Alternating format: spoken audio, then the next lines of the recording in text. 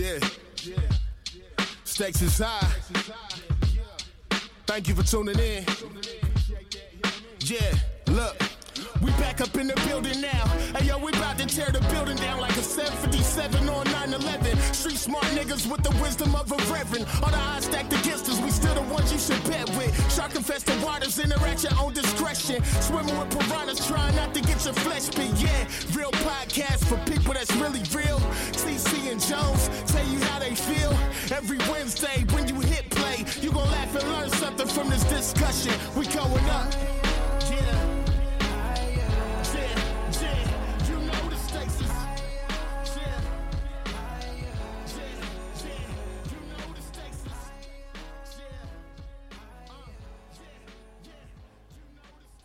What's going on, everyone? Welcome to the Stakes is High podcast, a real podcast having real conversation with real people. And I am Jones. What up, TC? It's good. What's happening, my brother? I am chilling, man. How about yourself? Man, you know me, blessed more than I should be. You know. Man, we need to. I need like a DJ Premier scratch your version of our intro, man. Hey, you know what we need to do, remix. Man? We need to get like a whole, because people, I know a few people personally that know our intro like the back of their hand, like bar for bar. Yeah, so we need to go ahead and do like a video of everybody doing our joints and put it up. Yeah. Cool. Submit. Hey, matter of fact, let's do that. Listeners, go ahead and submit your videos to stakesishighpod@gmail.com. And we'll shout you out who can best recreate our intro that we drop every week, man. For sure, man. We'll see how faithful these listeners are, man. See if they got us down pat. We might send you a sweatshirt or something. I don't know. No promises. No promises. But yeah, we'll shout you out. No doubt. Yeah, sure. Man. What's going on, brother? Chilling, man. I'm back, man. I'm feeling fine. I am quarantining because I went to the land of the booty clubs. I was in Atlanta this weekend. Oh, bro. I went to Atlanta, bro. Atlanta ain't the COVID didn't hit Atlanta. That's how they act. So Courtney's cousin, I got married over the weekend, and so we went down for the wedding. And so Courtney was maid of honor, and her sister was also in the wedding. So me and her sister's fiance was just kind of like doing our own thing, kicking it while they was doing wedding rehearsal, dress rehearsal, all that. I mean, not dress rehearsal, rehearsal dinner, blah blah blah. Next day got to be at the spot like 8 a.m. They got to do makeup and hair and all that stuff. So we just kind of like freestyling just out here. And man, so we bounced around a couple, areas, bounced around downtown, went over to Edgewood, hung out there, just a few little areas, man. And dog, act like ain't never been no COVID, no mask, no nothing. The craziest thing, they had this area called the Battery, which is where the Braves play. It's like this newly developed area they built up like 3 years ago. Yeah, I know what like a bunch of bars, restaurants. Dope, super dope. We had they got a Punch Bowl Social at the Battery. We had Punch Bowl Social. Hey, sorry, waitress, if I get you in trouble with this. But we at the table, man, and so it's like proper etiquette now. If you do go out, if the waitress or waiter is coming up to the table to put your mask on and make sure you protecting them, just like they wearing a mask to protect you. She literally, bro, was like, "Oh, you ain't got to put that on when I come to the table. I ain't worried about that. I don't care nothing about no COVID." She's like, "I'm only wearing this because they make me wear it." Like flat out, you know what I'm saying, to the customer. So what she acting like when she get off. So that's the crazy thing. Is like, think about it. That's how she really feel. So when she get off, she probably out here reckless, just like everybody else, and then come into work the next day and serve you food and drinks. It's wild. Yeah, man. I've been seeing some clips on social media about Atlanta, man. So. Hey man, their numbers are down though. Their numbers are lower than ours, and lower than Illinois, lower than Chicago, I believe. They're actually in a good spot with their numbers, which is hard to believe from what I saw and what I experienced. Who knows how accurate those numbers are? You know what I mean? They probably not reporting them joints. They not getting tested, reporting them, nothing. Man. But you know what, Everybody man? got tested. They never. probably be through the roof. Yeah, man. I think after election, man, we're gonna have, you know, I'm not trying to be a conspiracy theorist or anything, but I do think that after elections, we are probably going to have, because flu season is hitting too, you know what I mean? So I think there's going to be another shift of, you know, I don't want to say shut down. I don't even want to put that out there, but I think it's going to be, you know, another conversation of like, whoa, what's going on here, y'all? So I hope not, man. But yeah, man, people like cities like Atlanta and, you know, I've seen other, I think Houston was one, man. Turkey Leg Hut was packed. Bro, speaking of that, man, they got a Harold's. You know, Harold's from Chicago. They got a Harold's in Atlanta. I think they have a couple. And there's the one at Edgewood, bro. First of all, I ain't never been in a Harold's, you know what I'm saying, in Chicago, like, you know, up here, home of Harold's, where you can walk in. It's a full bar. Damn. They got DJ bumping. They got hookah service. I mean, they were in there. This is Harold's Chicken, dog. They in there kicking it. Hookah. They got the little waitresses in the skimpy outfits bringing the hookah to you. Man. You know what I'm saying? Like, it was wild. I'm like, this is Harold's? This is Harold's Chicken where you go up and order your 6-piece mouse off? Yeah, like, man. Yeah, man. So it's wild. And again, no mask. They're just out here chilling like ain't nothing happening, man. So.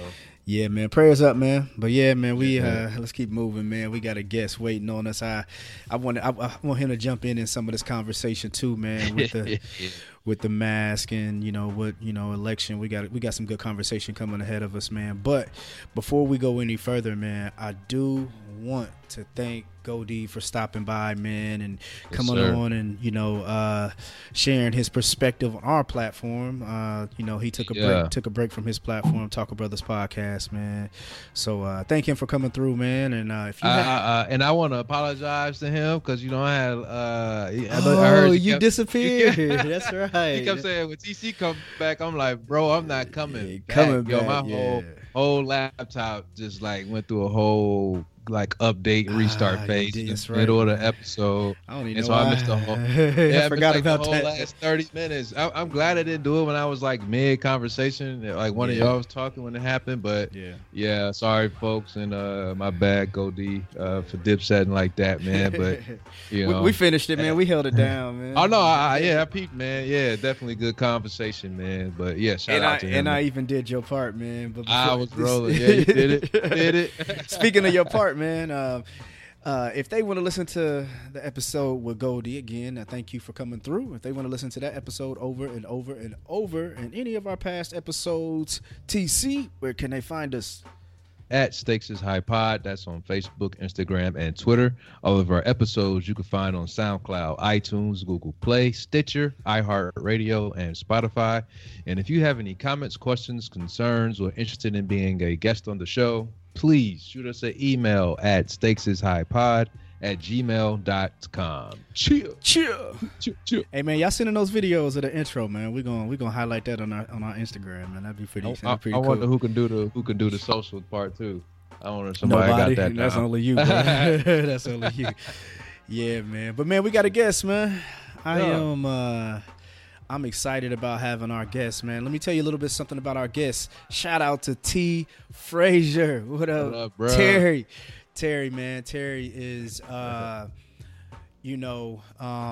a bruh that came to Ball State.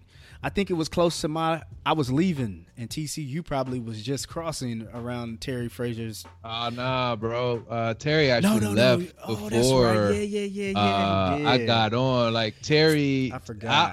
I got acquainted with Terry in my aspirant stages. That's right. Because he was working in like student affairs and whatnot. So I'm in his office, bro. Like, man, I'm just trying to see, you know. Yeah. Young buck with the braids and all that, trying to get down, you know. Yeah, shout out to Terry was, I think Terry, when we were leaving, and then I think it was like after. Yep. He was their advisor. Yeah, he was their advisor. Exactly. But anyway, shout out to Terry, man. Hopefully you listening, man. Hope all is well. We need you on this platform, brother. You gotta come talk to us, man. Straight up. But I met T. Frazier hit me up from what I remember, and our guest was working in Marion. I think it was working in Marion at the VA. And T Fresh, he's like, yo, one of my brothers from my chapter. And let me tell you something, man. I used to dislike the Ohio Alphas. Let me tell you. Wow, was it that Ohio chant? Yes, I hated it. God, They used to cut. Yo, I was just like, man, every time we went to regionals, bro, I'm like, man, here go the Ohio bros, man. So, but nah, man, I just joking, man. They came. As a matter of fact, some Ohio bros came down when I was in the darkness, and they showed mad love. Right. So they was from Cincinnati. But anyway, man, I met this brother, man, met up with him, and, man, we instantly clicked, man. I wish we had more time, during the time he spent in Marion. But, man, life happened, life busy. I think I was fresh on the fire department taking classes and everything like that, man. But this always been a solid dude. He came from, good people introducing from Terry, man. And if Terry connect you with somebody, man, they probably pretty solid. So, but yeah, man, I guess it's doing some great things, man. Hit me up in a DM, man. It's like, yo, I want to come on y'all platform. I was actually surprised when he hit us. I'm like, oh, cool. You want to come on our joint? So that's what's up, man. So, yes, sir. But yeah, man, without further ado, man, I want to introduce James Joyce. What up, my brother? What's good? How you doing? Good, man. Chilling. Yeah, Thanks man. for coming through. Absolutely. Yeah, no, definitely feeling the T Phrase shout out. Yeah. That brother is what is known as a connector, right? Yes, in a society or whatever, he just makes sure that you get connected with good people. So, like, through Terry, good people meet good people. That's it, man, for sure, man. Yes, absolutely. Yeah, sure. Man. But, man, what's going on, man? I see you laid up over there, man. I was concerned. I was like, man, I said, James gonna be laid up, man. He might miss this episode. You know what I mean? How you feeling, man? No. It's a blessing that I've got on my faculties with me. Had a little leg surgery yesterday, and just on the recuperation and recovery at this point. Had to get a muscle reattached in my leg. Ooh, man! Wow, yeah, wow. Yeah, man. Bro, I never even had a bee sting, man. They had a whole muscle reattached. Yeah, man. But, man, how you been, man? What's going on, man? Outside of the surgery, man, how's life? How you handling, man, this in these times that we're dealing with COVID and, the world being on pause for a little while, and now it's kind of opening and just kind of, how's that going with you, man? You know what? It's been fine for me, right? I mean, it hasn't really been much of a pause. It's been, a continuation. Day by day out here in California, I work for the state senator that represents the area, and so we're during COVID, of course.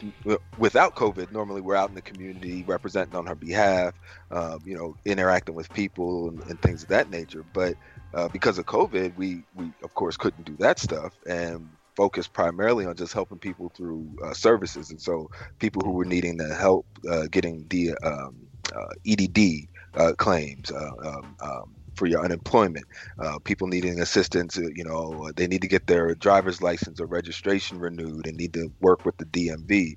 We have various liaisons in different state agencies that we can assist with. So doing some of that stuff throughout early stages of COVID, and then with the stuff I'm doing with Coffee with the Black Guy, we'll get into that a little bit. It was just kind of a natural pivot, and it worked. The platform is mostly, trying to convene in-person conversations, but like everyone, having to pivot during COVID, and it's worked. But let me one slight correction. I did not work for the VA in Marion. I was with the Chronicle Tribune. Some said it was too soon. I'm tripping. You know what made me? Hey, bro. You know what made me think of the VA? Yeah. Remember we went and hooped a few times at the VA. Absolutely. The basketball That's right. I'm Absolutely. tripping, bro. Bro, you know what's crazy? That's one of the last times that I went out there to play basketball. The few times we went out there and met and hoop, man. I'm tripping, bro. I'm surprised you remember that. I used to think I was a good basketball player because the first time I showed up, I shook somebody and it was a complete fluke. Yeah, man. That's real. James come out there. He about 6'4", 6'5". Yeah, man. My bad. You right. That's right, bro. Yeah, damn. I'm tripping. I remember we went out. We met met out there a few times. I'm bugging. Yeah, no, and you know, shout outs to Marion, because that was my first job out of college. Yeah. The little town that it is, but so much news was happening in that little town in the time I was there. Yeah. You know, a lot of good things going on in that town as well. I mean, had the pleasure of having the mentorship of Otis Archie, right? Man, beast. Otis, hey, bro. First black sheriff Hey. of a county in Indiana. Bro, Otis, I think Otis could have ran for president, bro. Oh, for sure. Former FBI agent, everything. Beast. Like, just a solid dude. Solid, And man. but where we connected is he's a hurdle coach, and I did hurdles in college and everything. Okay, And so we connected on that, and I was actually coaching some of the cats from Marion High School. Okay. You know, in the hurdles and specialty stuff. Yeah. That's cool, man. Otis, man. Now that's somebody we need to get. If we get Otis on the platform, whew. Last I heard, he was living down in Arizona. Okay. Yeah, man. He definitely could have ran for president of the United States. I guarantee you he would have. You know what I mean? But yeah, man. But man, thanks, man. Thanks for coming on, bro. Thanks for hitting me up, man, and asking. So people out there, when TC says hit us up, we will have you on. If you have questions, we definitely will make sure that we find a way to get you on our platform one way or the other. You know what I mean? So, James, where you at, man? I know you spoke a little bit on, some of the things you guys are doing in the community. Where are you at now? So I'm based in Santa Barbara, so that's just north of LA, probably about 2-hour drive north, without traffic. Yeah. But it's a coastal community, beautiful, and I've been out here almost 10 years now. Yeah, cool. Cali, man, gotta love it. Yeah, Love man. Yeah, man. You gotta love it, man. I like to ask people in these times, especially with things that you have going on, and after that, man, I want to get to Coffee with a Black Guy, man. But and I love that. I told you before, man. I love that title, man. It's dope. But man, we got a lot going on with the climate that we're in, man. We have a presidential election, of course. Unless you're under a rock, you don't know, and we have, of course, Joe Biden, and we have Donald Trump. A lot of things going on, man, to where I think, honestly, I don't see how anyone's an undecided voter right now. I don't even know why they're having a debate. I think it's just for pure entertainment, because I don't think this is going to sway one person one way or the other. You know what I mean? Yeah. But man, how, and TC, you can answer this too, man. And just like without even just bashing Trump or bashing Biden, man, how are you guys feeling in this climate, man, of just the energy that's being put out of what's about to happen of this upcoming election? Yeah, I mean, it's a real thing. It's definitely real tensions out there. It's definitely some challenging conversations, challenging environment is out there. But realistically, it's all political theater. Like you said, nobody is looking at the debate to find out who they're going to vote for at this point. They're watching it for the entertainment value. Political theater. Mm-hmm. A lot of what you see, going on as far as the campaigning and the rallies and things of that nature, like that, again, that's still political theater to kind of drum up that excitement to get people encouraged to do the thing. Yeah. And we're in a very different time right now with COVID, right? And doing the thing is not what it always has been, right? It's a lot of it vote by mail. You got people standing in long lines, but it's also not one day. You've got early voting. You've got most people voting by mail, and so you've got a lot of opportunity in all of this despair, quote unquote, right? Because here's an example. This is an ad. So the grad chapter that I'm involved in out here in California, we are hosting ballot parties, right? And so people have their ballots, and you get your ballots, and we have a Zoom, say join the Zoom, and then we just talk through the ballot, right? People have questions, we ask them to share questions. People have expertise to share, we share that expertise too. Chapter president's a DJ, Mr. Quick. He actually he used to DJ the if you all remember the Sprite Step competition. Yeah. So he was the DJ for that. He had that contract and did that for you. You gotta be easy saying West Coast DJ and then Mr. Quick. I'm like, hold up. DJ Quick, yo. He's definitely Mr. Quick. He's got his own. But hold on. But what's even more? You saying this is if you saying West Coast, DJ Quick. I'm more impressed that DJ Quick would be a bruh. That's what I'm saying. That's what I'm like. That's your chapter president. Wait, hold up. Quick. Nah. What I missed, bro? What did I miss? Why? No. This our president, Mr. Quick, he's kind of a legend within himself. You know, he used to be good football player, track guy. And then ended up being a DJ. Had attended UCSB, but I hear stories about like. Deion Sanders-esque, had the Jerry curl and everything. So, so that's the era that we're coming from. So that being said, during the ballot parties, he's playing music in their intermission and stuff, right? And so it's a good environment. People are both voting and dancing in their living room, and that's completely legal and an opportunity during this time. That's what's up, man. Super dope. What do you say to? I've been seeing a lot, and I guess I'm just kind of confused, I should say. I see a lot of people is like they're giving their I'm withholding my vote, and it's coming from a lot of black people, because, and we could talk about this too, man, and we can I guess we can piggyback after you answer after this, because a lot of people's example is there's no true black agenda. Neither candidate is giving us an agenda for us as black people, and I want to talk about that too. But before we go there, what is your response to that? Because I seen a post that you made about voting, and I think it was very dope. But what is your response to the lesser of the two evil conversation? I'm withholding my vote because they're not doing anything for black people. What do you say to that? Well, I mean, kind of what I was getting at when you were talking about the political theater earlier and how no one's going to be decided. Like, I come from the mentality that all politics is local, right? And so, like, I'm not going to be as changed or swayed or influenced by what's happening at the presidential level when I need to tap into what's going on at my local school board. And so we have valuable local races. I'm tapped into that. We've got propositions. So we got ballot box legislating out here.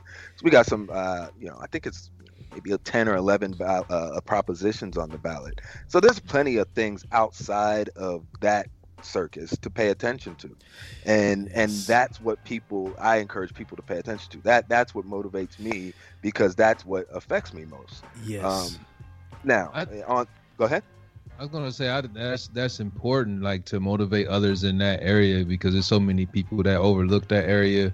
I mean, like, daily, they don't even think about it, and outside of that, those who are aware of it could sometimes be intimidated by it. Like, damn, like, I know what's up with Biden, I know what's up with Trump. That's all we see on the news, that's all we hear on the radio. But I don't know anything about anybody else on this ballot, and it almost becomes intimidating. Like, that's when you get people who's like, I'm not voting, or I'm just voting for the president. That's it, because I don't know nothing else, or I'm just doing straight Democrat or straight Republican, not knowing who they voting for and what, how they affecting their own local communities, man. So yeah, man. How many double doubles did LeBron have during the no, triple doubles? We gonna say he damn near average one. Straight up. Right? You know what I'm saying? They know it. People know that. People can get into all of that stuff. Yeah. Like, I think there's part of that whole political process that is intentionally intimidating, right? And it keeps people from engaging, and we need to just kind of get over that. Like, I've been in this game, and I'm on the back end of state politics in California, the 5th largest economy in the world. You know what I'm saying? Like the senator I work for represents close to 1 million people. That's more than Congress members, right? Yeah. And so when we're looking at locally, we'll hear people locally will want to be focusing on the Congress race, or what's going on at the presidential level, and not really calibrating their mindset that these are the things that affect you most. Right? Yeah, it is, man. You're right, bro. I put a post up. I don't know if TC may have seen it, but I put a post up. It's been a second ago. I said, two to my, and I put in, quotation marks, to my, I'm not voting because both candidates suck people. And then I put, there's more than just presidential candidates on the ballot, right? Like, come on, man. Like, that's and people overlook it. Then, another dangerous game outside of just not voting is the whole write-in situation. You got Kanye West, and you got him distracting everybody, and you got people that's just doing it off of social media hype. Like, look, I wrote in Kanye West. I'm riding with Ye. I'm riding with and Kanye ain't gonna do nothing for us. And you look at the two, like, not to assume who either one of y'all are voting for, but I'm gonna go out on a limb and say that most Trump supporters are not the ones that are writing in Kanye on the ballot. You know what I'm saying? Like, they could give two shits about Kanye. So who's losing votes when you see people writing that in. So it's Absolutely. Like, all right, yo, stay focused. That's a dangerous game, man. Yeah, let me tell you guys something. You guys know where I'm at. I'm in Indiana, baby. Hey. This gonna be red. Yeah, I'm sorry. It is. It's gonna. I mean, I ain't sorry, but it is. We know this is an electoral state, and Donald Trump's gonna probably win the state. Well, Pence used to be governor. Come on, man. Right. It is what it is. But I'm still going to vote because, like you said, James, there's a lot of things that's locally. There's a lot of people in Indiana that hate Pence, though. Yeah. No doubt. But they love doubt. Trump. But they love Trump. I mean, we could just. I mean, crazy. Yeah, okay. Yeah, okay, so look at all this post-George Floyd stuff, and look at this racial reckoning that we're having, right? And you wonder, like, okay, so how do we get to here? Where a thing, like, how people are so astonished that this is the reality for the condition of black folks. So, okay, so why is this new information? Why is this not being taught in schools? Well, you know how that gets incorporated in the schools. If you vote the right people into the school board, then the people on the school board don't pick the curriculum, but they set the tone for the district, right? Yeah. And so then you start to become activated in that. Then you're a more active, engaged citizen, and you become part of the PTA, become part of the influence in what curriculum or what books are being utilized in your school. And so, that's kind of where how the rubber meets the road. Roughly sometimes, but it's not always that clear. But at the same time, like it's those local races, it's those local candidates that you can go talk to. You can call them, you can email them, and you can hold their feet to the fire way more than what you can a presidential candidate. Absolutely. Yeah. Oh, yeah. That's much further out of your control. Yeah. Especially, like I said, with me, I'm from Indiana, baby. Yeah. I think when's the last? I think Obama won Indiana his first. We were blue for the first time, and I don't know how long when President Obama's first time running. Other than that, you know what it is here. They don't even the candidates don't even got to come to Indiana. Right. You know what I mean? Man, but as far as like that racial, I mean, this is kind of just back on the first question you asked, Jones. Like, it's hard to breathe easy knowing like what's going on out there. I just feel like there's a lot of barking. You know what I'm saying, from the other side about what's gonna go down, how people gonna react, this, that, and the third. And it's like the kind of barking that, in my opinion, shouldn't be taken lightly. You know what I mean? So, I don't know. It's a lot of, I don't know. I paid attention. I get what you're saying. I paid attention. I paid a lot of attention to politics. I would say for the last, before Obama, like when Bush, I kind of started getting dialed in when Bush was in office. When he was in office, I kind of start trying to pay attention more and more to, try to dial into local. Well, one, I really have to pay attention to local politics because I'm a firefighter. I work for the city, bro. That means a lot to us. You know what I mean? So, and your union probably endorses candidates and is real active in that stuff as well. Yeah, we have a PAC, so we have, we support someone politically. But anyway, I think we are going through what you said, TC. I don't think it should be taken lightly, not at all. But I don't ever think that the racial conversation is as strong as President Obama's second term Bro, it was bad, man. It was bad. It was bad with the racial conversation and the threat of him. Not as bad as it is now, because you got like these groups coming from under the rock, like, hey, we just proud to be racist.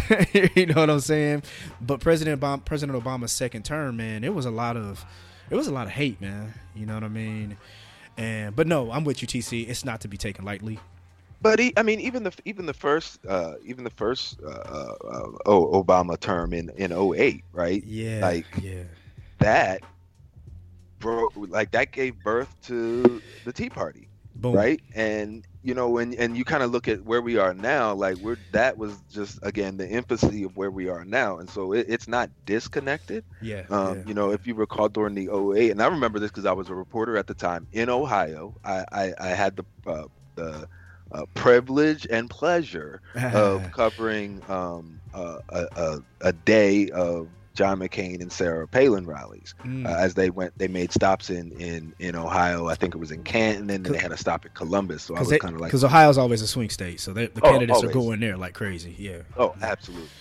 Oh yeah. And so, like, I remember then that it was, you know, stories of people hanging Obama dolls in the trees outside their house, and that was acceptable.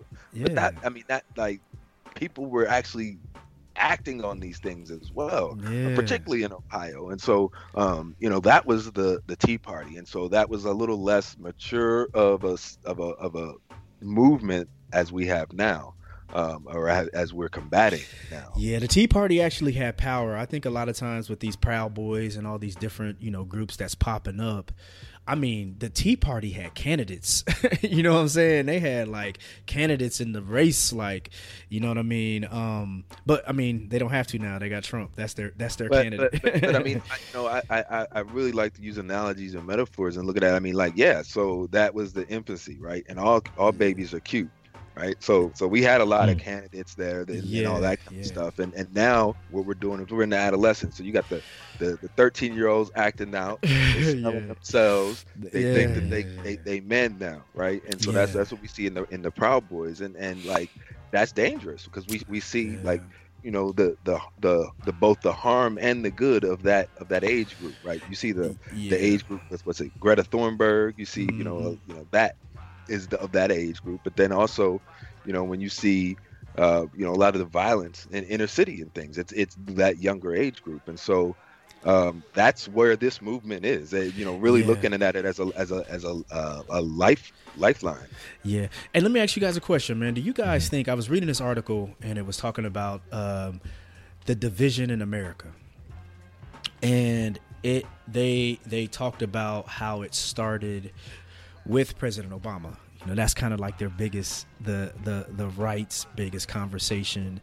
But I read a pretty good article, man. I wish I would have saved it and kept it. But they were talking about how a lot of the division in America started with President Obama. Not that he ran his presidency on dividing the country, but the country was divided because he was who he was. You know what I mean? He was a black president. Was people that didn't want to see a black president running the country. Yeah, and it was talking about how the division of basically people not wanting to see a black man run the country, and he did it for 8 years, and it birthed Donald Trump.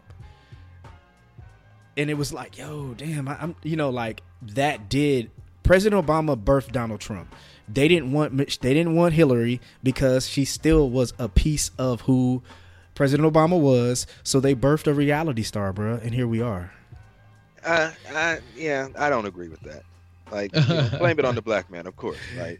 Yeah. Like, why did we have Obama? Because Bush fucked everything up, right? You know what I mean? And so we needed something to bring unity or some inspiration back. And I mean, it just, you know, it's not, none of this stuff happens in a silo, right? And so when you start to look at the interconnectivity of it and seeing, okay, so how Obama got elected, not just because, I mean, he brought that message of hope, right? And how did people buy into that message of hope? Well, if they had not been in despair, then the message of hope wouldn't have resonated so much. Right? Absolutely. And so why were we in despair? Well, okay, so then so I can see the argument absolutely that Trump is a response to that, but I would not blame that on Obama. Like Well, I don't. this is Yeah, so I don't think they were blaming it directly on Obama. I think it was just the result of who Obama was. You know what I mean? I don't think they put it on his policies or anything. It was just saying the result of it was we were happy that he got there, but the result of it was these people who hated it, and let's give you Donald J. Trump. You know what I mean? I agree with that. And also like Obama's supporters weren't ready for him, you know, and you've heard him say this himself, you know, that the organizing machine behind what got him elected just kind of dissipated after his election, and it didn't work to solidify the House 2 years later. And that is part of the thing, right? And Republicans have been very disciplined on doing that.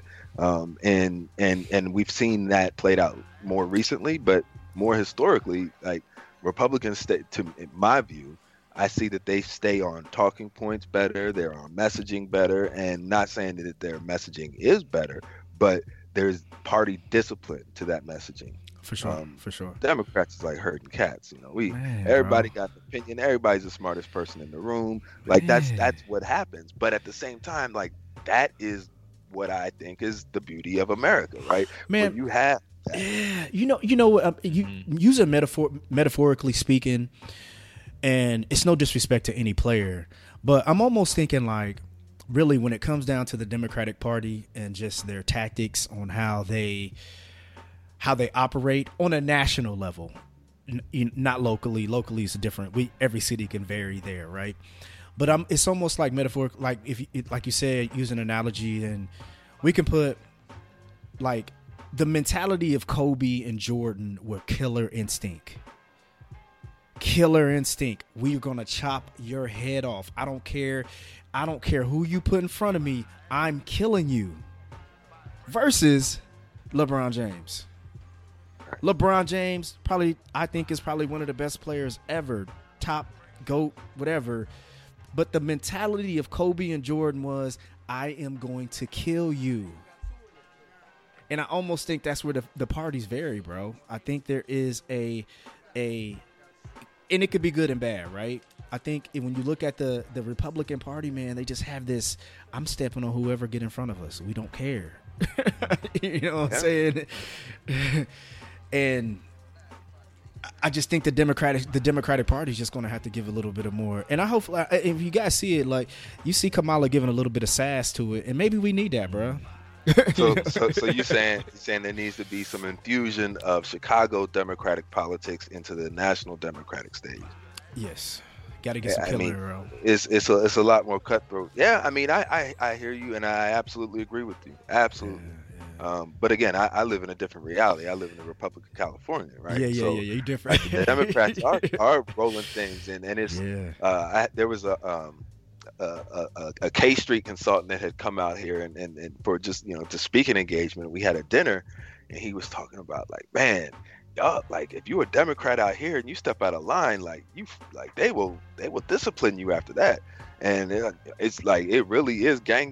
You know what I mean? Like there's discipline. There's like, if you step out of line, like, you know, it's been news articles, right? Like you step out of line with the party powers, you get downsized in an office, and your office all of a sudden is the size of the closet. Like, these are the games they play, right?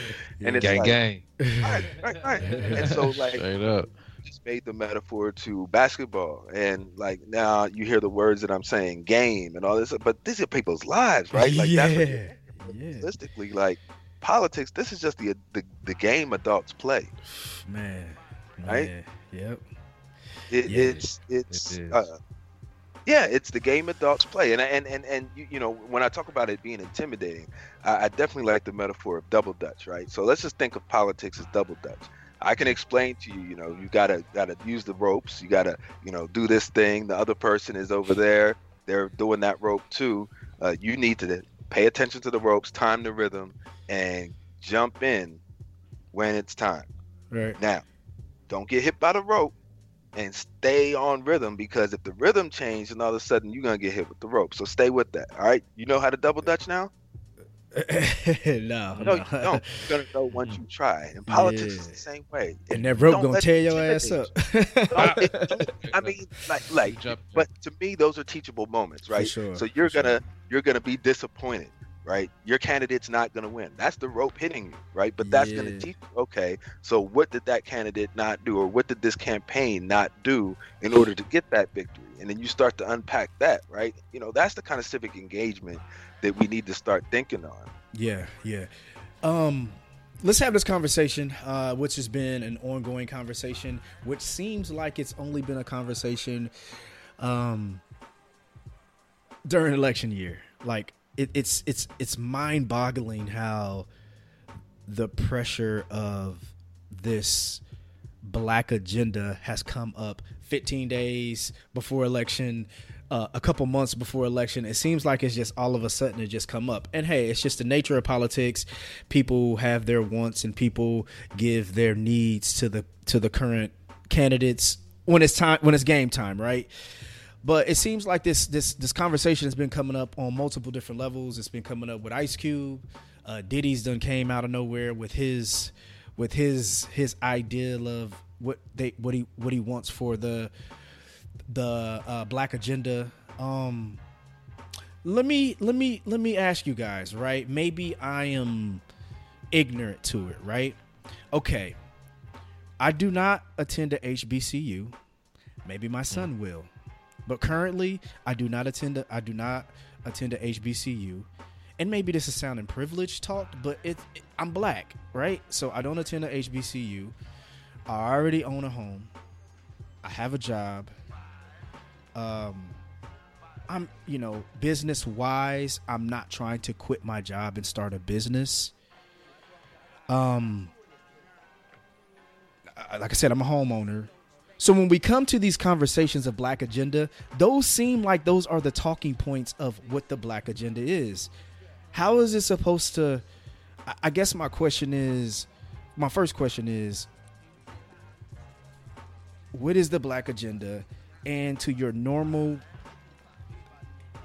average age black man who's not in college, who doesn't want to start a business, who has a job, how is this black agenda? How is it going to exclusively help me as a black person? That's a good question. When you're talking about a black agenda, there's several of them out there. We're not a monolith, right? And we have a very diverse community. So what you're saying is absolutely right. Now the thing on okay, so you don't attend an HBCU. There's got to be a calibration between the individual and the institution, right? And we understand the value of HBCUs, and that institution needs to be strengthened. Absolutely. And so to strengthen that institution and strengthens, that's a key pillar of the black community, right? Yes. Just education in general. But to be able to have our own institutions, there's that history with that, and so I can see that. But what about the black kid who is going to PWI? Right. No. I attended the PWI, and quite frankly, I think we've missed an opportunity. Right? When we talk about our black leadership, why are we looking to Ice Cube and P. Diddy for plans for Black America? Right? Does Minister Farrakhan have a plan for Black America? I know he's a controversial figure, but I would have more trust in his plan because he's in that space. That's his lane, right? The reason we have a Donald Trump, as you pointed out, is because of the whole reality star thing. So why are we going to continue to go to that? We need to look at what plan does the Congressional Black Caucus have, right? What are some of the things that they're advocating for? Those are the kinds of plans that we need to engage and stop, running behind the shiny things that come out, because those are distractions, right? But I guess to answer that though, James, is the Black Caucus has been around for years. Have they presented a black agenda? Versus let's say, regardless if we hate it or not, the idea of Donald Trump is perfect. It's perfect for what we want as a people, right? He just dropped the ball. So we don't want your politician that's been in politics for 40 plus years continuing to go the cycle of presidency. When Donald Trump came along, he was not your, I owe this person because I've been in politics for 40 years. He wasn't your average person, so it made sense. He just sucked. You know what I mean? I don't think he dropped the ball. That's putting it real politely. He has a diabolical characteristic that should have never been put in a place of power. Okay. But do you get what I'm saying? The ideal of he's not your average politician. Absolutely. And I think that we've had real talk. Exactly. So that's what I meant by drop the ball. But you're right. He was just the wrong person. Right. No, I mean that's not what you. But I see what you're saying. It's like that's what society is attracted to, and I think the reason that he won is because he understood and learned a lot of those things about American culture through the rating system. That's why you still hear him talk about that. Like, doing reality TV each week, you're tuning in, like you're tuning your message to increase that. Right? And like that's a game, and he mastered that game. He translated that blueprint onto our political system, and we're the fools for it, right? That system allowed this to happen. He has it down, so he is so, bro. Think about it. Regardless if we hate him or not, man, he's so strategic. What he does is, okay, Donald Trump has COVID. He gets rid of it. He says, okay, he goes to the Republican platforms, podcasts, radio shows, and he gets up there and talks his shit. Joe Biden is waiting for the next debate. Like, what you doing, bro? Like, come on, you sleep, man. Yeah. So and Donald Trump is also not relying on the media to translate his message. Exactly, he goes directly to him. That I mean, you're right. That's Kobe and Jordan instincts, right? That's killer. Or Gestapo, whatever. Yeah, there you go. There you go. Yeah, I'm gonna stop using the greats. Right. I don't want to put him in that same category. Yeah, you're right. They too great. You're right. My bad. But no, let's go back to the Black agenda, man. Let's talk about it. Does it need to be one? Is there anything that can be exclusively for Black people that would fit our agenda? And when I say that, what is it that will not include anyone else that's going to benefit from the Black agenda?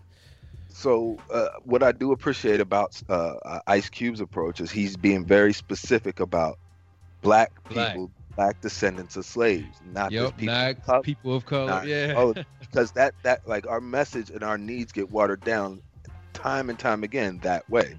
And so, I definitely appreciate and respect that. Absolutely. But I think we had a missed opportunity, right? Like, I mean, okay, so first of all, you say, all right, what has the Congressional Black Caucus done? For more than a decade, there's been HR 40 on the books that called for a study for reparations. Ultimately, the conversation about reparations is what we need to be having nationally. Nobody wants to talk about that, right? So would that be better conversation than just saying like a blanket statement of the Black agenda? Should reparations be the conversation? Reparations was the conversation in the primaries, if you recall. I remember. Right? Who was it? Amy Klobuchar was bringing it up. And then there was this debate of who is descendants of slave, because us three right here sitting, one of us might be a descendant of slave. I mean, look, again, you know what I mean? That's not up to us to figure out. Right? Can we do a study? Can we just do a study to figure it out? Now, I do have ideas of how it could work out, right? Like you could simply, like they're trying to do at the University of Maryland, you could create an institute that if you feel that you're a descendant of a slave, then you can go to this institute that is funded by the government that does assist you with that familial research to trace your ancestry back to being a slave, right? Whether it's a slave or back to the motherland. Now, if that government-funded program is in place and potential descendants of slaves can go engage that program to find out if they are descendants of slaves. Once they become identified as a descendant of slaves, then you become eligible for the reparation pot. Simple as that. Bro, you know how mad you would be. They'd be like, hey, listen, TC, sorry, man, you're not a descendant. Your great-great-great-great-great-grandpa he was born in Canada free. You gonna be like, oh, no. I ain't trusting it, bro. Hey, I'm on Ancestry.com. You never was a slave. I'm on 23andme.com, all them joints. Before They'd I be go like, to the your government. people were never slaves. You were free. You were free, man. No, Don't get from that. that would be disappointing. Oh man, but yeah, man. Yeah, man. But I think that is a way to like have a conversation at the real level, right? Absolutely. Like let's not just blow off this idea of reparations because you don't like it. Like every other marginalized group on this planet has pretty much received reparations of some sort. So like for sure. I mean, the Jewish community. I mean, they're still getting it, bro. You know what I mean? like slave owners got reparations. Yeah, Right? You know, you look at the concentration camps; they got reparations. Like a lot. Some of the tribes. In addition to, of course, reservations and some payments from government and stuff, like there is that relationship there. Not saying that it makes them whole at all, but I don't look at reparations as solely a financial or economic issue, right? At its base, it's economic, but at even below that it's about atonement and recognition and like. Has America ever apologized about slavery? I don't think they have ever apologized. No, they did. There was the country when? Yeah, there was, and I don't recall specifically all the details, but I've definitely been on shared it on social media. But there was a resolution, House resolution years ago that maybe back in the 90s. I want to say 94. Okay. That apologized to the descendants of slaves for slavery. Okay. Yeah, they got to replay that because I never know. An apology with no economic. Because I'm sorry without a My bad. yeah. So, I mean, it takes both the words and the actions to be able to make that whole, right? Absolutely, You're not allowed to come back to school after being suspended until you apologize, right? We do it at the very basic level. Why can't we figure it out for this? You're taught that at a pediatric. You're taught that as a kid. You know what I mean? Apology comes with some action too. You know what I mean? Right. Yeah, man. But yeah, man. I'm with reparations. Absolutely. I think one of the hard things when it comes down to our people, I call slavery an evil mastermind. The Atlantic slave trade was an evil mastermind, bro. Whoever came up with the ideal of the Atlantic slave trade was a freaking evil genius. Yeah, he was. Because think about the ideal of it, bro. It's go to these different countries, bring them here, mix them up, and put them all these different, and just we're gonna make this is free labor. We're gonna make money off of. Now they didn't come up with the ideal themselves because other countries are having slave. It wasn't their ideal, but just bringing them here. So I think one of the things with reparations, and you look at Black agendas, and you look at all these things. I mean, look what you just said. We're gonna have to go through this deep process of even finding out who we are. To where Jewish community, they know who they are, bro. These other people, other communities know who they are. So I think when you look at reparations, if you look at it's so complex, but it should be done. It should be done. It's complex, but so is raising a kid, but you don't know until you do it. Like we can't figure reparations out because we're not even allowed to have a study of it. Now, we're moving that way now. In California, we just passed a bill that allows for a study of reparations, and you're like, okay, so that's just one state in the union. But again, fifth largest economy in the world. We got economy of scale versus population. So there's laws that pass here in California that then become national laws. For sure. The senator I work for, equal pay law. She passed that. I think that was back in 2015, and then several. Now 42 other states have used that as a blueprint to pass that law in their state. And there's several. There's several pieces of legislation that have happened like that. Seatbelts is my best example. Yeah. But one of the things that I said when I lived in Moreno Valley for maybe a month or two, just trying to find a job out there.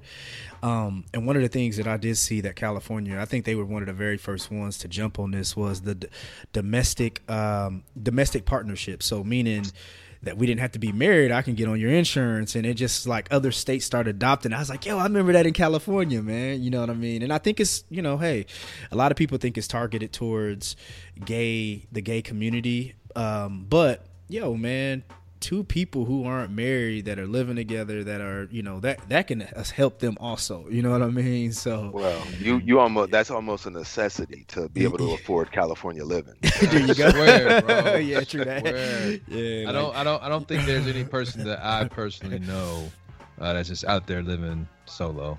Like there's some roommate, they're married, there's a relationship, they live with somebody. It's just like, man.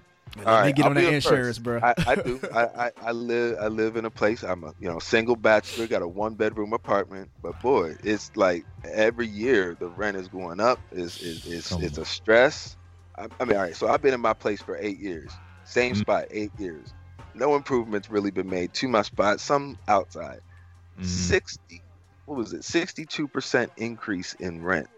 In that time. Over them 8 years, that's ridiculous. Hey, didn't they stop that though out in California? Didn't they make a law? Was that in L.A. or was that California altogether? No, that's statewide. So we passed a law that went into effect. I think it was this January. That basically capped rent increases at about 7%. And I say about because it's based on some local numbers and stuff as well. So it depends on where you are, but it roughly averages out statewide to about 7%. Which is good, man, because some people was coming homeless, bro. These landlords is like, hey, listen, we're gonna add a couple $1,000 to your rent. What? Yeah. And there's efforts to make even like on the ballot right now. And I was talking about a proposition. Excuse me. There's a proposition on the ballot now that would alter that rent control aspect. Some argue that it would erase what was most recently in place. Others, it's a campaign. Yeah. All right, man. Let's shift gears here, man. Let's talk about maybe not shift gears. We're probably staying in that same lane, man. But let's talk about Coffee with the Black Guy, man. How you come up with that title, man, and tell us what it's about? Yes, sir. No, I appreciate that. Coffee with the Black Guy, man. I stole it. Quite frankly. Oh, yeah? I stole it from the Cops. Cops have Coffee with a Cop. It started in Hawthorne, California in 2011. And I had seen it around and I knew the concept. The concept was that they wanted to humanize the badge. They didn't want to be seen as just, this whole community policing idea. And I was like, well, you know what? Something about that resonates with me. I want to be seen beyond just my skin color because there was this feeling and the reality of that's been demonized, right? And it has been demonized in society. And when you're seeing the loss of young Black lives that in situations that you've been in that they haven't really done anything wrong and now they're gone, like that affects you in a kind of way, right? And that desire married with that understanding of what Coffee with the Cop was, I just started Coffee with the Black Guy. And of course I had the idea and I called my homie. I'm like, hey man, I got this idea. It's like, cool. I go to work, I get a text about 2 hours later, he done bought the domain name. Right, on the website. And then it's like, all right, so it's real now. And I kind of sat on that, and then for about a year, and then it was around July 2016. It was Philando Castile and Alton Sterling, that kind of rocked. That was our precursor to our current situation, and it was kind of rocked the nation. There was an awakening. People saw this was happening. It was dominating the headlines. I'm walking down the street, predominantly white community. People know I'm a figure in the community or not. But they're walking, not making eye contact, and just being weird. Like, let me just set up some office hours and be like, let's talk about this stuff because y'all don't know how to talk about this. And part of it was that, but also part of it was the catharticism of being able to share our perspective and story, right? So it's got multiple benefits, both for the community and the individuals that participate. Yeah, man, it's funny. I had basically Coffee with a Black Guy at the fire department, right? So I worked with this group of guys, man, and they were all cool, man. But I kind of left myself open for questions for my culture. I'm a master at being a black man. I mean, we're masters at being black men. You know what I mean? No one can do it better than us. You know what I'm saying? I don't know about you. I got a PhD. Yeah, for sure. Yeah, I'm with you, man. There's no one that can do it better than us. So anyway, I told him, I said, I was like, hey man, if you have like, it started with one guy. He was asking me a question about something about it was culture related. And I answered him. And The next day, he asked me something else. I said, all right, bro, let's make a deal. I said, we were sitting there, and it was kind of started off as a joke. I said, all right, y'all, let's make a deal. We were at like dinner or something. I said, one black question a day. I said, think about it, make it good, but you get one black question a day, and I will answer it. I don't care. Whatever you want to ask, I will answer it. One black question a day. They was like, for real? I said, anything you want, bro, I'll give it to you. So the first question was like, all right, man, why can you guys have black colleges and like Black Expo? Why are you guys allowed to do that? You know, that's simple. You know what I mean? Like, shit, because we couldn't go to your white college. You know what I mean? Like, it was, you know, I start giving them the answers, but it became educational to them to learn about our culture. So it was almost, it's the, you know, the same thing of what you were doing with the, you know. But I mean, it's exact same thing. I mean, and that's exactly what, you know, as these things were happening, like the white people I was interacting with in society weren't necessarily engaging in those conversations, but my white friends would hit me up all hours of the night. You know, friends from the East, every time zone hit me up like, come on, bruh, gotta sleep. But I mean, at the same time, like that kind of led to the idea. It's like, look, I'm gonna just set up some office hours. Just like you said, like you get one a day with coffee with a black guy. The concept is, you know, understanding what your individual limits are. And like for me, I can probably engage a conversation that's going to be developmental for about an hour and a half to 2 hours. I understand that. After that, I might turn into the inarticulate, angry black man. Who knows? No. So I had to, like you, I had to be clear. I said, hey, make sure it's good. I said, let's stay away from the stereotypical why do black people like chicken type shit. I said, come on, man. When you come with a question, make sure that it's a well thought out question. You know what I mean? And it worked. It worked, you know? Yeah, and I think that's what the developmental aspect of it gets to. I mean, that's like, again, why is it so hard for us to understand how this stuff works, right? Like, when you hear the whole notion of love thy neighbor. Well, how do you get to do that? You get to know your neighbor. You don't demonize them. You don't think that you don't other them. You get to know them, and you know, coffee is a good libator for that, right? That, you know, when you look at the history of where coffee came from, it came from the mother planet, right? Africa. There was you know, cacao. Right, in the Ethiopia, Somali area, right? And then you look at what that did and what that meant for that culture. Well, before kings and tribes went to war, their leaders would sit down and have coffee and have a conversation about the rules of engagement and can we avoid this war by diplomatic means. All of that happens over coffee, right? And so you see that still now in the Middle East, and you know, it's more tea now that they use, of course. You know, it's the same idea. Like, difference is not going to be solved all the time through violence and war. It's necessary, but at the same time, that's not going to get us where we need to be. And if it was, then why would they sit down to talk prior to? Right. And so, again, paying attention to what already happens in nature. And I don't understand why it's so. Yeah, I came up with this notion that racism is so fragile and un-American. Just the notion of race is so fragile and un-American because it's based in fear. Yet it is so American because it's always been here. Yeah. That's the paradox that we live in. I appreciate what you're doing, man, because I think like you said, it's always been here, and it's always going to be here. Yeah. I'm sorry, it is. I don't see a scenario where it's completely, you know what I mean, like it's has that racist. Because there's money in racism too. There's power. There's money. It's a follow that dollar. You can find something in there that's going to even just spark the conversation of racism to where it will make money somewhere. Fear, it brings money, bro. Halloween is a huge holiday. Absolutely. Because it's about fear. It's scary. That's what it is. You know what I'm saying? And I think that's one of the reasons why it will never go away, because the foundation of racism is fear, and it's never going to leave. But I think I appreciate what you're doing because it starts on small levels like that. what you're doing, or even with me sitting with 4 guys and just they may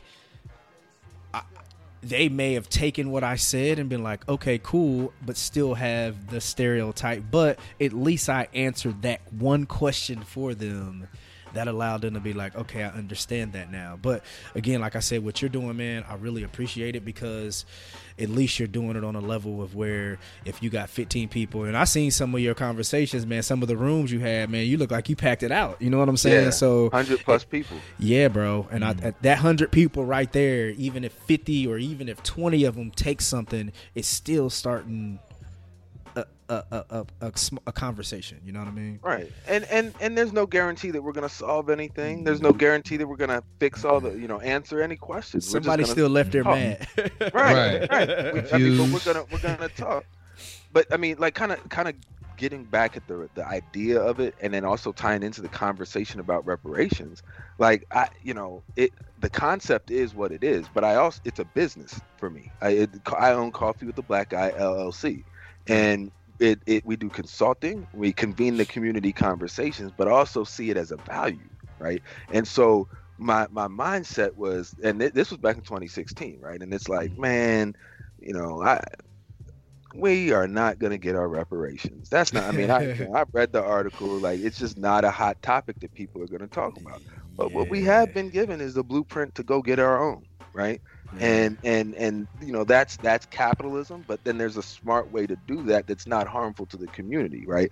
So it's beneficial to the community. And so this whole idea of entrepreneurship, social innovation, social impact, social entrepreneurship, right? And so this is a social enterprise that is based in community conversations. I partner with a local nonprofit who's going to host a Coffee with the Black Guy conversation. Oh, people come in and they just talk, right? And but the beauty of that is that nonprofit based in that community is doing the outreach to their network. And they're inviting the conversation. I'm just the host, right? That's what I was going to ask, man. I was going to ask, is it subject based, or so the organization creates the topic of conversation and you come in and host, or do you come with the topics? There's no topic. It is just vibe conversation. Just like free. We're talking, it's a free flowing conversation. And it's what's the icebreaker of that, bro? Because I was just thinking that, like, because I mean, if you have a room full of white people that are already confused, already the fear of the unknown, and also just being able to express themselves without looking like a racist, it's hard, right? Because a lot of times we're already on edge as black people when it comes down to the ignorance of white people, right? Like a white person, like I said, like they would be like, man, why do y'all get black colleges? Some people would get on edge and be like, what you mean why we get, you know what I mean? But I'm having to think like this cat is really ignorant to the fact of why we have HBCU. You know what I mean? So what icebreakers do y'all have, man? Because I know the people in there like, who gonna say something first? You know what I mean? No. Well, see, if my Eurocentric response to that would be, well, that's proprietary. But the reality of it is that, that like the sauce there's no secret to it, right? It is. So the formula that I've used you have to be a comedian for the first 5 minutes, bro. No, not even. No, I'm just playing. because also that journalistic background that I've had helps and plays into that. But it's like, so let's say a Coffee with the Black Guy experience is going to happen, and we say that it starts at 3:00 and it's going to be done at 5:00. Mm-hmm. So 3 to 3:30 is about a half hour of just mixer, right? Okay, just people there. Now, think about this. What kind of icebreaker do you need when you've been there for a half an hour and everybody's looking at each other, but you all came to an event called Coffee with the Black Guy? Okay. Right? That's a very awkward half hour, right? That's the icebreaker, right? That awkwardness is requirement before you get to that conversation. And so then we usually have somebody in the community make the introduction. Hey, thank you for coming out, whatever. And then I'll just be there and talk about, it's very similar to how we started this conversation, right? What's this whole Coffee with a Black Guy thing about?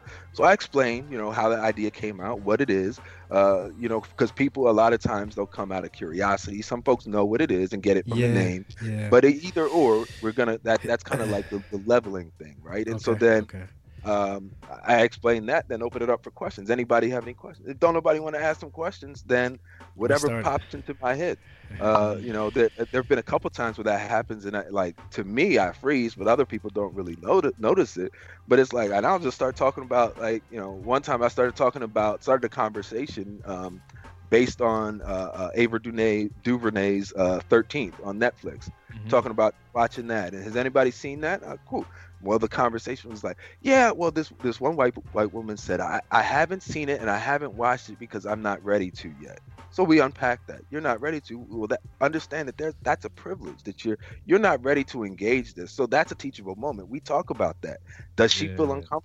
Probably. But we're a community, right? And we're not going to get better as a community unless we go through that process of being uncomfortable.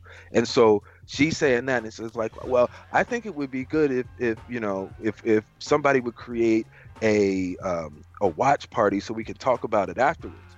And she's directing that at me, and very clearly, that's not what I'm here for. Right? Yeah, that ain't my job. How about you do it? Right. Like, there's plenty people of action in over 100 people in the room. When she says that, somebody heard what she said, and as a community, you should step up and fill that role for your community. And so, are you going to do? I mean, that is how we develop. That's how we move forward. It's simple. Yeah. But it's you put a gimmicky name to it, and then everybody wants to talk about it. But it's a really simple process. Yeah. How often have you gotten the age-old question? How come we can't say the N-word? How many times? Only once. Only once. I've been too, but when I respond to it one time and I'm live streaming, the only time my answer after that is go check out the live stream. Right? Because I don't need to answer that. That content has been prepared for you to see it. And so I don't profess to be the creator of ideas or anything. Like I lean on what I saw was a Ta-Nehisi Coates response to that. It's about, why do you ask yourself, why do you want to say that? Bro, I promise, before that even came out, the guy asked me, and I'm telling you, bro, I've been on a job. I've been on a job 14 years. This was 10 years ago. He asked me, that was one of his questions.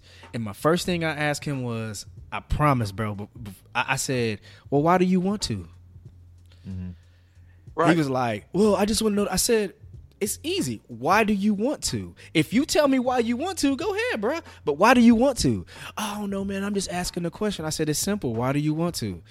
And he couldn't answer. Yeah. Well, I mean, why do you all get HBCUs? Well, why do you think? Right? I mean, like... I never took it that way because I wanted to be an educational... because he was open with his ignorance. So I was like, okay, let me answer. Okay. But when you was in college, man, and you was in the professor, and you asked the professor a question, what they do? They turn that question right back around and ask another question. Yeah. Like, that's academia, right? That's how you learn inquiry. You explore through inquiry. And essentially, that's all we're doing with these conversations, are just exploring through inquiry. And yes, it's about being transparent, it's about being vulnerable, but it's also about being real. Absolutely. We come from a lineage of folks who are of service, right? And this is I see that there is a need, like, you understand, like, the whole idea that you pointed out about being masters of being black folk, right? Like, I understand that there's skill and value in that, and I see that the general overall community hasn't gotten that. They get it now. Look at everybody that came out with these Black Lives Matter statements. Take a look at any commercial on TV. You see nothing but black faces right now. Because let me tell y'all a little secret, man, real quick. Side note. Have y'all ever noticed, if you watch commercials, start paying attention to this. If you watch commercials and there's black people in it, we have all shades, all colors. But the black woman always has a natural hairdo. The black man is either bald-headed or he has a haircut without a fade and without a line. Pay attention. And the little black girl always has the curly natural, and the little black boy always has a hair. His hair is either a curly-haired mixed-looking kid, or they don't have their haircut. They don't never have a crisp haircut. Pay attention. So what does that tell you? Pay attention to what you pay attention to, right? What does that tell you? That tells me that the casting agencies aren't diversified, right? Like, so there's like when I hear that, what I see is an opportunity for a black-owned casting agency, right? That focuses on that diversity within. And I'm sure they get him a They- line they- and a crispy fade, man. They picking the little black kids that go to sport clips, you know what I mean? And Pay attention, bro. get their I'm haircuts serious, next to man. Daniel Cameron down in Yes. Louisville. yes, Yeah. exactly. It'd be a brother. He have a bald head, and the brother have. It's this one dude that's in a lot of commercials, man. His hair, he don't got his shit fucked up, bro. He ain't got no line. It's just this little. It's just afro, hold the fade. It's jacked up, bro. Hey, bro, but that's representation though. Everybody, all black folks ain't got the fade. You know, we got. Give me one or two though. Give me one or two. It's window dressing. Like it's window dressing diversity, and you know it's answering the call right now, but it's inauthentic. And it comes McDonald's across is good with you know. theirs. McDonald's is good with having. Now McDonald's will have a crispy fade, but I'm talking about like the car commercial from Chrysler. Yeah, but I I mean, McDonald's is jamming. They got that Yeah. young gifted. They got the young gifted in black ad. That was jamming. Yeah, they cool. but how did McDonald's how did they get there? Like they didn't get there with a bunch of white people sitting around the table coming up with Right. that idea. Da Right. da da da da. I'm loving it. Who wrote that? Yeah, Right. yeah. You know who wrote that? It sound like what's my man at Scat? Who wrote it? I know who wrote wrote it? the Arby's joint though. No, that's Pusha T. Pusha T wrote Arby's too.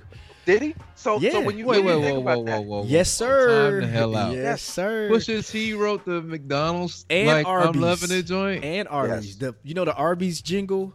I didn't They know did- he did the Arby's Pusha one T. too. I don't Yeah, even he- know what Arby's jingle is. I just know the got yeah. meat or whatever. That's Ving Rhames. I know Ving Rhames on that joint. But yeah, the whole tune of Arby's, all they did. Pusha T did that, bro. Wow. And McDonald's. I was asleep. So I mean, just once again, kind of how we were in the conversation earlier, like mainstream America goes to our entertainers to curate our culture, right? Now, I mean, not saying that that's a bad thing, just understanding that that is the process, that's the system, that's the expectation. How can we go about breaking that? And you know, I think that the easy answer to that is that whole pay attention to your local community. All politics is local, getting involved at a local level, and that's your impact, right?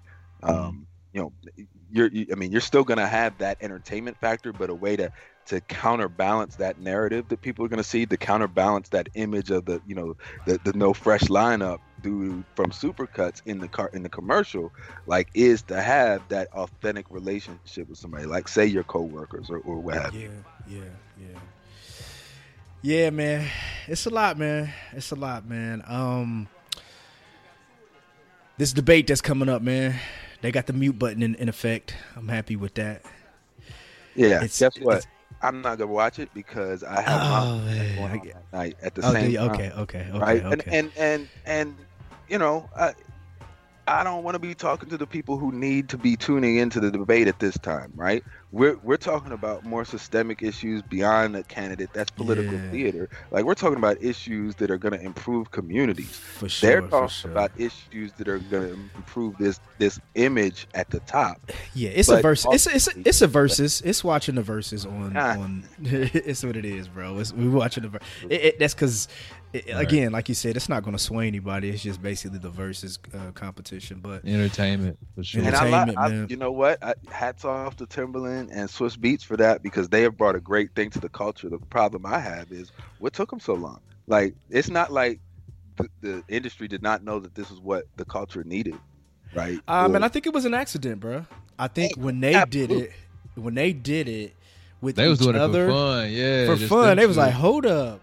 Then the demand, they saw the demand. People were just questioning, like, I want to see so and so do the same thing. And How about you get we such own and such this- and such and such? yeah. Oh, we own it, and let's claim this. Let's make it our thing. branded.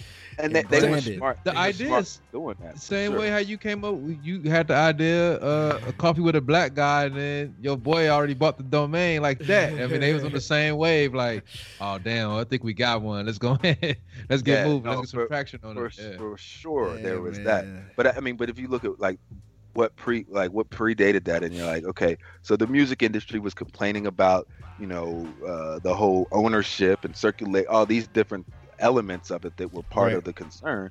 And this bypasses all of that and gives you the direct art to the people, like the same model that Trump is using with Twitter, but it's what people really want. You know what I mean? And it's content that not only taps into nostalgia, but music takes you to those different times and those memories. And like when you're listening to these verses, like, yeah, try to sit there and not dance.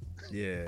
Right. You know, music is a universal language, man. It brings, and that's what I was going to ask you when your 30-minute session, do you have music playing? Because music is something that brings everyone together, that we all can be like, if you put a group of people together that have all different lifestyle ways of life, they have all different opinions, they may, whatever it may be, if you throw a bass drum in, boom, boom, boom, some music, they're all gonna be like, it's gonna turn the mood. I mean, that's why you look at restaurants, they turn the music up. At the hotel, it's a Marriott standard. When I was working there, hey, turn those lights down and the music has to go up louder. Like, it was a thing. It's really a thing that when you walk in and you hear music, it's a standard that when that auditor comes into the hotel, the Marriott, the music has to be on. If the music's not on, you get dinged for that, bro. Yeah. No, and like, I appreciate you asking that question, because I didn't round out. I just talked about the first half hour of that awkwardness. Yeah. Then we get into an hour and a half, 2-hour conversation. There's humor mixed in, but it's just reality. It's real life, Yeah. And so there's that. And then after the conversation, like when we're in person, there's time to debrief, right? And so we usually have, a local winery or a brewery. Yeah, drinks and music. And then that's when the DJ comes on and has some music playing. Or sometimes we've had live music, right? It all depends on the host, what the vibe is that they want. But that back end unpacking opportunity is important. So it's like, if you feel threatened or attacked in the conversation, it's not now about we good. Right. Yeah. We and I think, when we, getting back to the way the conversation started about politics, like that's what's been missing at the top leadership level, right? Like, hear about older senators and Congress members talked about being able to debate on the floor, and then they being out, having dinner, their families having dinner together at night. That no longer happens, right? That era is gone, and it's such divisiveness based on your political views or whatever argument you had on the battlefield, and there's no disconnecting from that. And I think that has been one of the elements that have helped lead us to where we are right now. Yeah, man, we talked about it, I think, on a couple episodes ago. We talked about politics just being, it's about what gang you're a part of now. You know what I mean? And we can't even eat together. I think that's one of the biggest things that Joe Biden lived off of with Senator McCain. They were talking about how they would fight on the floor, and basically afterwards they would go to lunch. You know what I mean? And you're right. I think it is a time to where it's your gang versus mine. I'm hearing people who are losing lifelong friendships based off, I like Trump and you like Biden. That's so sad, man, where it's turning into, like you said, gang, man. When we say TC, the Republicans, the blood, Vice Lords and the GD. You know, you got that red, that blue, man. Yeah. So, yeah, man. But yeah, man, where can they find you, brother? Where can they find, your platform, and, if they have any questions for you, or if they are? Sure. Well, I like I said, I've been doing things online, and there's some things like that, but also like if in place of or to complement quote unquote diversity training, I've been doing a lot of that. And so, it's just about thinking creatively and how you see value in these kinds of conversations. And then you can follow me at CWABG, which stands for Coffee with the Black Guy, or you can just go to coffeewiththeblackguy.com. They both should direct you to the same spot. You can go on there, check out some of the media coverage that we've had. I've been fortunate enough in this year to be featured in quite a few media outlets, including Forbes earlier this year, which was super dope. But go on there and check it out. I've also got on the Coffee with the Black Guy YouTube channel, we've got some of the live streams from previous conversations, and so folks can go on there and check that out. But of course, on all the regular social media platforms, Facebook, Twitter, and Instagram. And yeah, I mean, just engaging and looking to help spread the message, help spread the movement, and encourage other folks to do it as well. Like, I mean, you've done Coffee with the Black Guy. You just didn't buy one of the mugs to do it. Yeah, man. I should have. We'll work on that. Yeah, man. Y'all, you took my stuff, man. I think I told you about it. You just took my whole idea. Nah, you have a patent protection. There you go. Stupid. Hey, I'm gonna call it latte with a black guy. No, but kind of what you were saying, like, some of the awkwardness of that Coffee with the Black Guy, like people be like, well, what about tea with a Jewish lady, or coffee with like that's a way to kind of, people are trying to ease into it. Yeah, but I'm not gonna call you on it, but I know what it is. Like, you just you're not comfortable with black being the dominant point of view.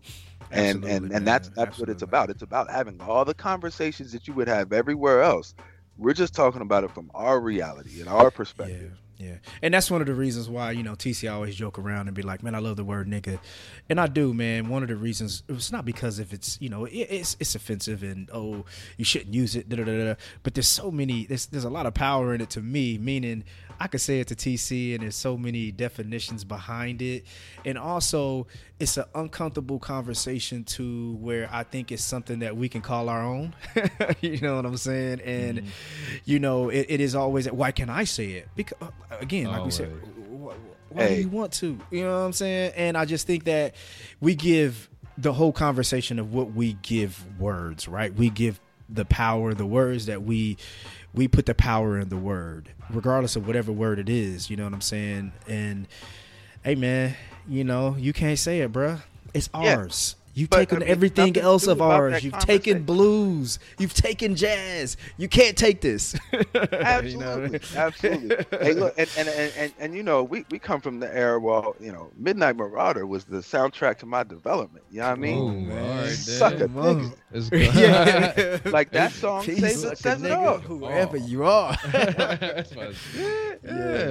Yeah. And and I get it. I'm very cautious on where I use it, you know what I'm saying, just because everyone doesn't understand. But at the same time, man, I just use it as it's ours, man, but yeah, loosely just saying that, yeah, man, like you said, tea with a Jewish lady, like, I know what you're trying to do here. I know what you're doing. You know what I mean? Like, nah, just come to this. But all of that, like, if I'm going to be completely transparent with you, that's just a teachable moment. That's all. Because you're saying that because you feel some sort of way. So let's unpack how you're feeling. Like, why would you, what makes you want to say that? Yeah. And I think it's just like you said, man, there's so many things that I just think people don't understand because they're choosing not to understand. Sometimes it's simple math, man. All you got to do is, like you said, James, just do a little bit of research and it will tell you.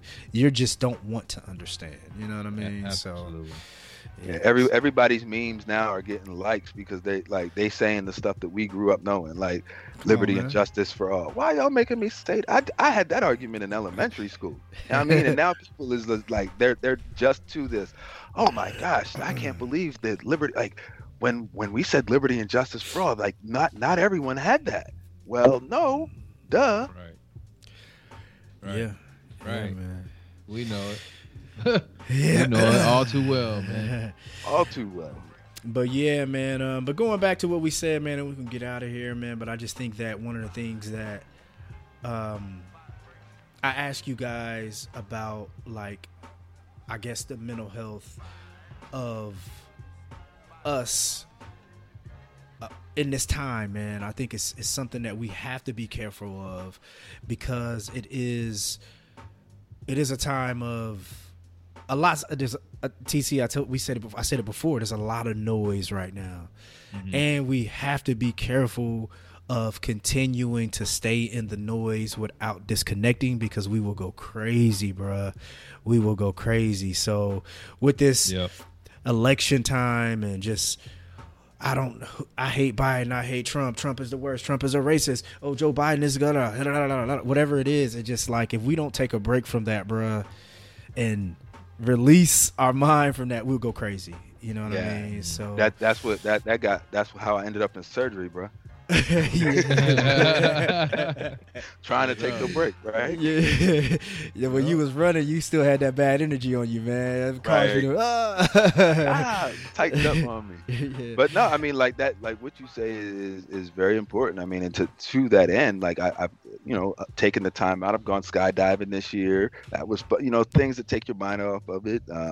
Been getting out in the mountains, going mountain biking, just doing things that are different. Like I'm blessed to live in California and have the option of that, going to the beach, doing a ride by the, like, understanding that's essential for me to continue to do the work and to be able to still be of service in that space. I need to give myself the space to not be of service in the other space.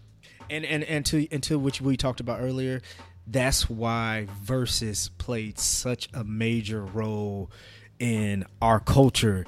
We were all locked down waiting for Versus to come on, and it gave us that 3 hours of just like, I'm just loving this artist right now. You know what I'm saying? I'm loving this music. We on there talking to each other. Man, she killed her. Oh man, he got the better music. It was just those moments of where we disconnected from the world, man. You know what I mean? Yeah. And it played, and it was, I don't even know if Timberland and Swizz Beatz, I don't even know if they quite understand it? Maybe, but it was a time to where it just gave us a moment of like, man, we happy right now. You know what I mean? That's cultural. You know what I'm saying? Like that is like, would that same thing have happened had that been two country stars? Like, does that culture carry the same weight?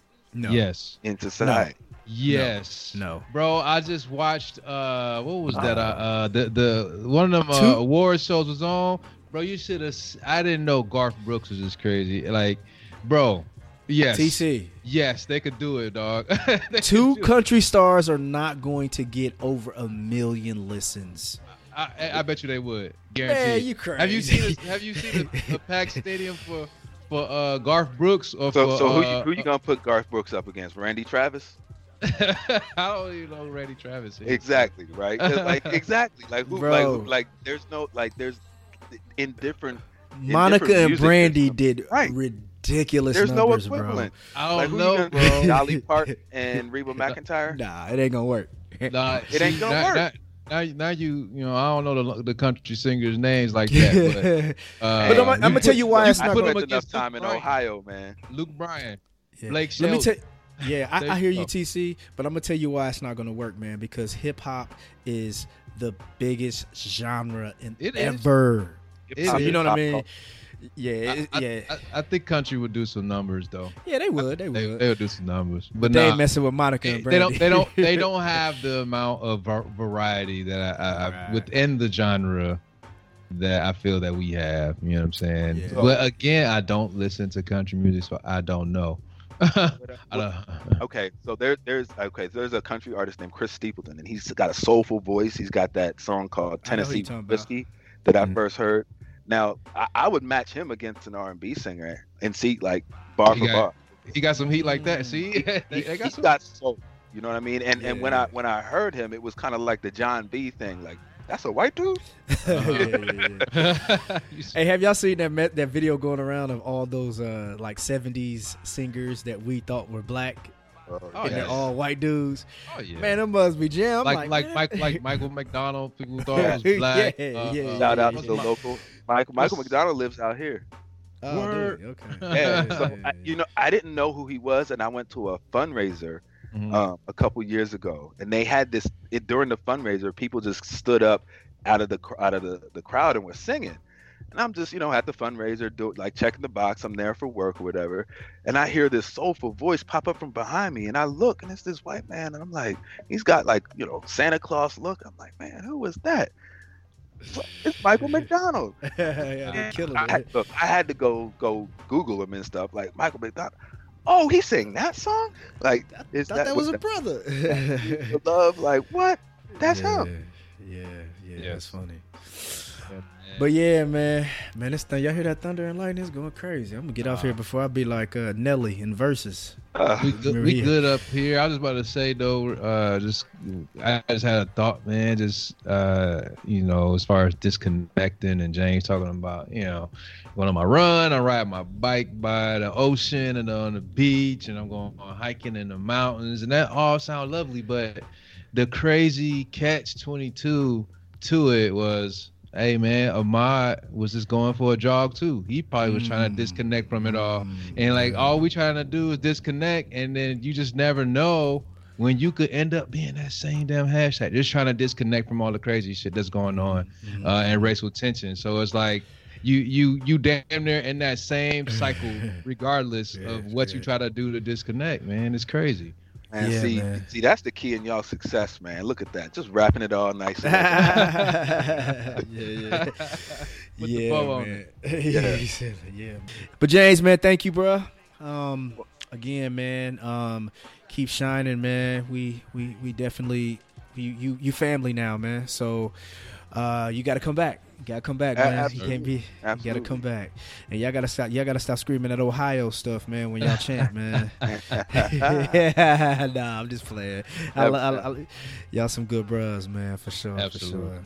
No, I appreciate you having me on here. It's been a pleasure, just to be able to chop it up and connect, and share a little bit of what's going on. Yes, sir. Yes, sir. And TC, man, we gave all our listeners, our faithful listeners, man. We want you guys to send in that intro, man. Yes. Yeah, send in that intro, man. Send it to. I guarantee some people could just rattle it off, bro. So I would love to hear that, man. That would be hilarious, man. To get some submissions on that, man. We definitely shout you out, post it on our social page, man. So yeah, absolutely. Your youngest listener is. You said what? Bro? I wonder who your youngest listener is. You seen how that young 11-year-old did that Kamala Harris? She dressed like her. I'm sure y'all got some young fans that's gonna be dropping some intros. That'd be dope, man. That would be dope. Yeah. But TC, if they want to submit that their video or their however they want to submit the intro, and if they want to listen to this episode over and over and over and over again in any of our past episodes, where can they find us, brother? At Stakes is High Pod. That's on Facebook, Instagram, and Twitter. All of our episodes you can find on SoundCloud, iTunes, Google Play, Stitcher, iHeartRadio, and Spotify. And if you have any comments, questions, concerns, or interested in being a guest on the show, please shoot us an email at stakesishighpod@gmail.com. Chill. Yeah, man. We thank you for listening. Hey, man, if you decided not to vote, rethink that. You have more than the presidential candidates on your ballot. Yes. I promise. If nothing else, it's your ticket to talk shit. That's it, man. Hey, man, get you a sticker and put it on your hat, whatever. Just say you voted. Voter be idiot of the week. Your choice. Yeah, man. Get out there and vote, man. Make a difference. And yeah, let's do it, man, for sure. And check out James' platform, man. You get on there, man, and check him out and man, support. Yes, sir. All right. Thank you guys for listening. Stakes is High Podcast. Peace.